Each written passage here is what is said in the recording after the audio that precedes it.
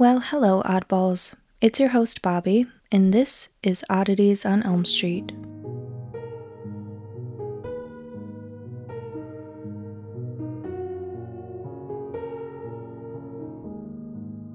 I am super excited about today's topic.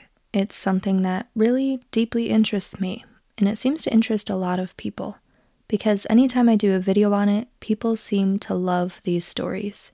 So today I'm going to be sharing the most convincing stories of reincarnation. I may turn it into a series, but I'll be calling it People Who Have Lived Before. If this sounds like something that interests you, then definitely stick around because these stories are absolutely insane. And if it's not something that interests you, then still stick around and maybe you'll change your mind. The first story we're going to be talking about involved a young boy from Syria. At around the age of 3 years old, the boy began recounting something terrifying. A story of his own murder from his past life. News of this quickly began spreading, and the boy's story caught the attention of a German therapist named Trutz Hardo, who had been studying children's accounts of their past lives for years. Under the evaluation of this therapist, the little boy began recounting the death he endured in his previous life. He said he was struck in the face with an axe and died as a result of the blow. The boy went a step further and brought the therapist and the local elders back to the village where he believed he had lived his past life. When he arrived, he remembered his previous name.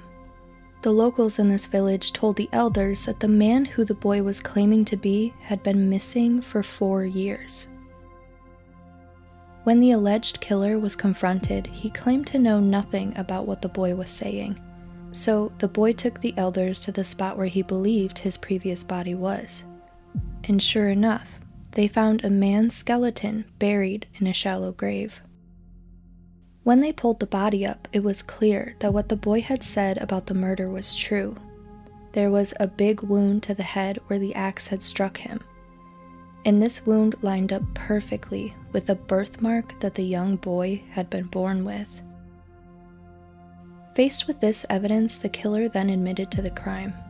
There's not a ton more detail about this case, but it has been documented in a book by the German therapist himself. This next one is also the story of a little boy. Luke Ruhlman was just 2 years old when his parents began commenting that he was an old soul.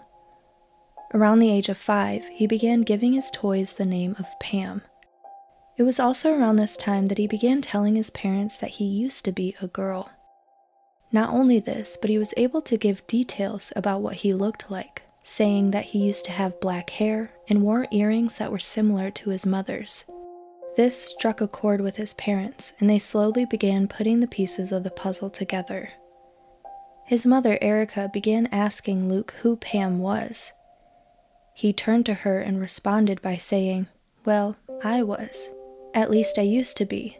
But then I died, went up to heaven and saw God. And in the end, God pushed me back.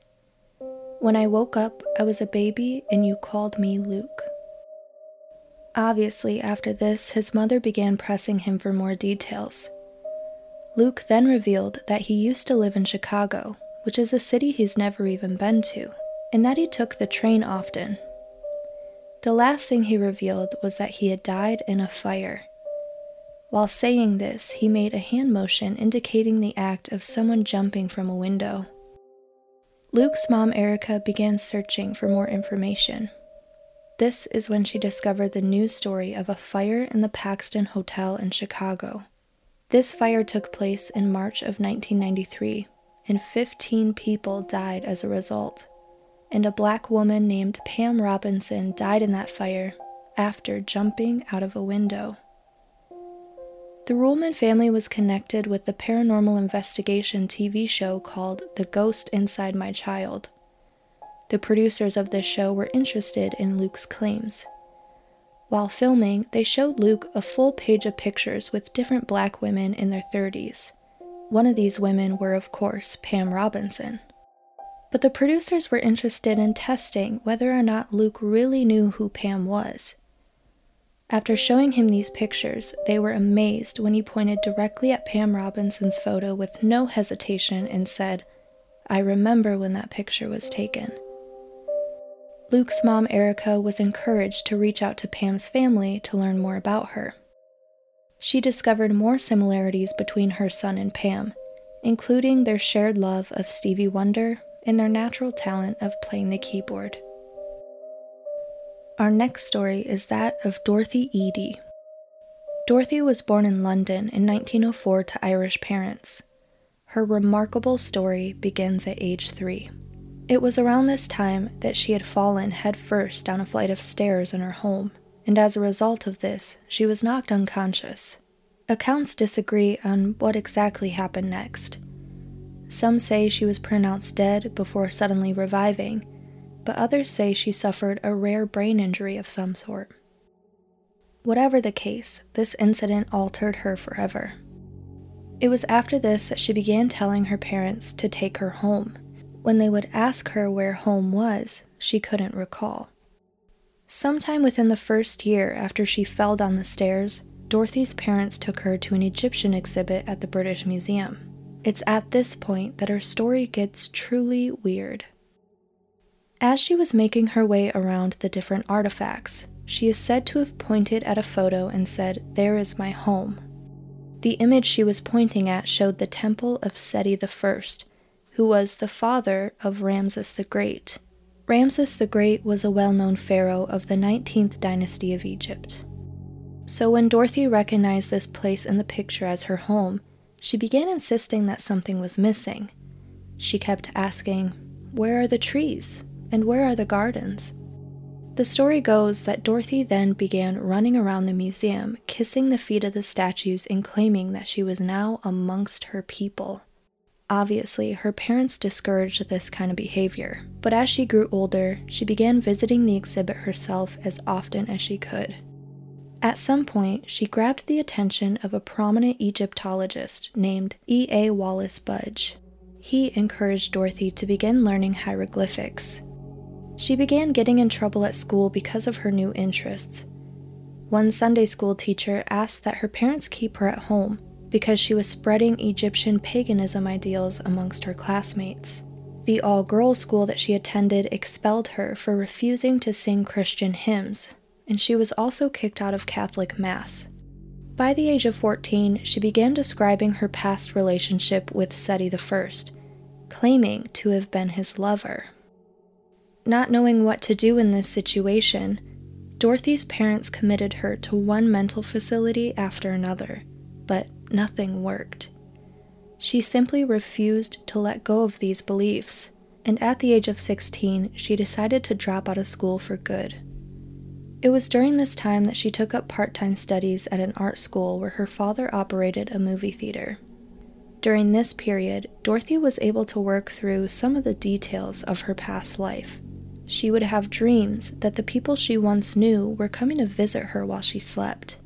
She began claiming to be the reincarnation of a girl named Bentrashite. Bentrashite was abandoned at the age of 3, which is how old Dorothy was when she fell down the stairs and began remembering her past life. After being abandoned, Bentrashite was raised in the Temple of Seti I, which is the same building Dorothy pointed out at the museum, saying that it was her home when she was just 4 years old.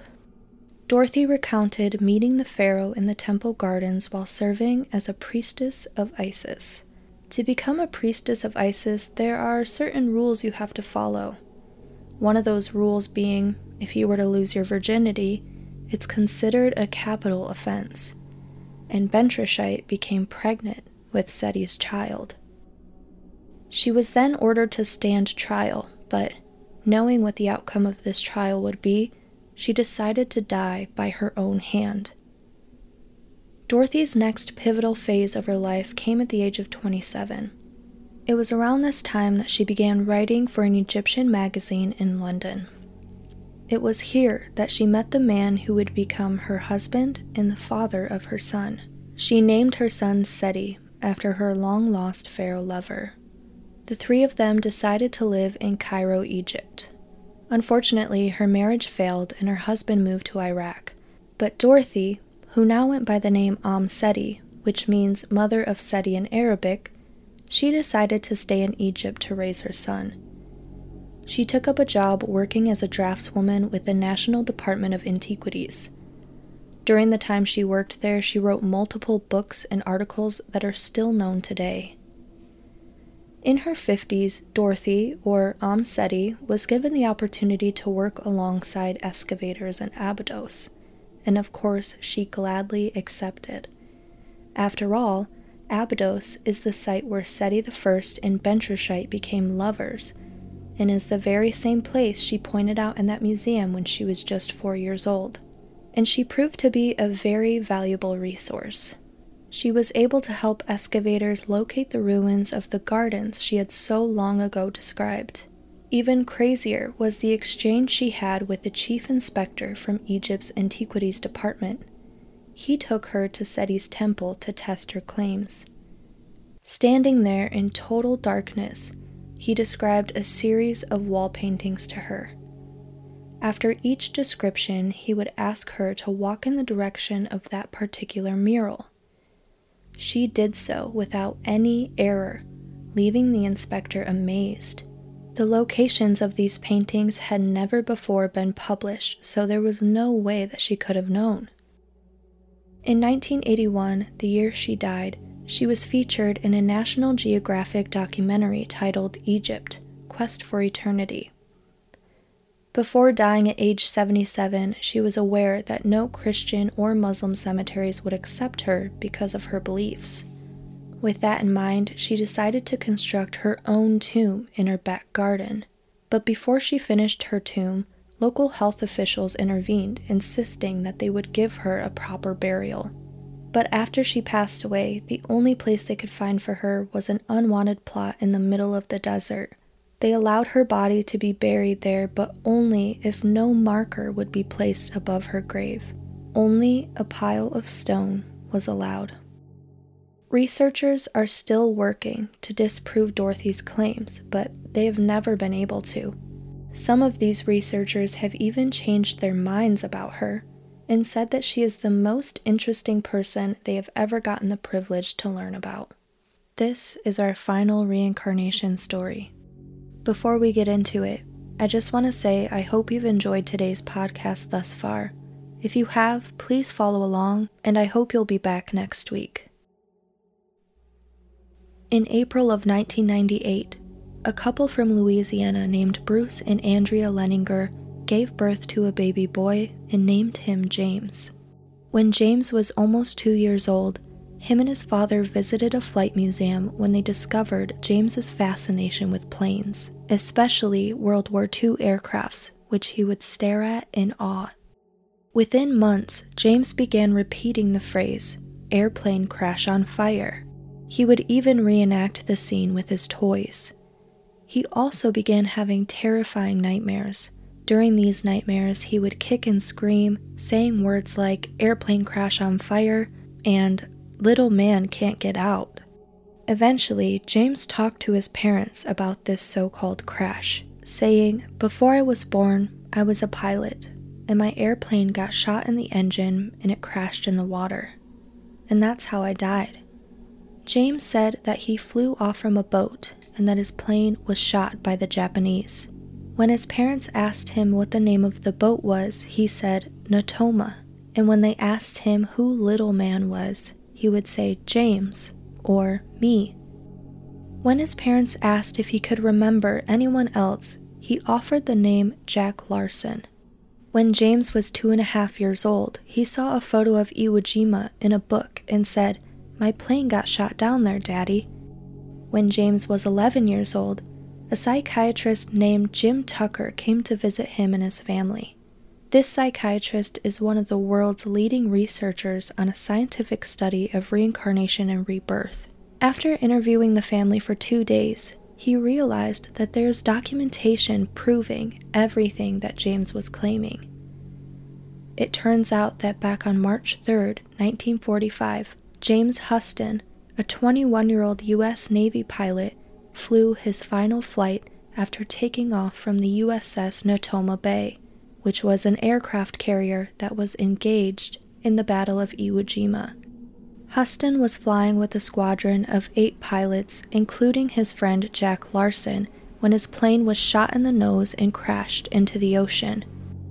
Young James Leninger has since gotten to meet Jack Larson, an old friend of his from a different lifetime.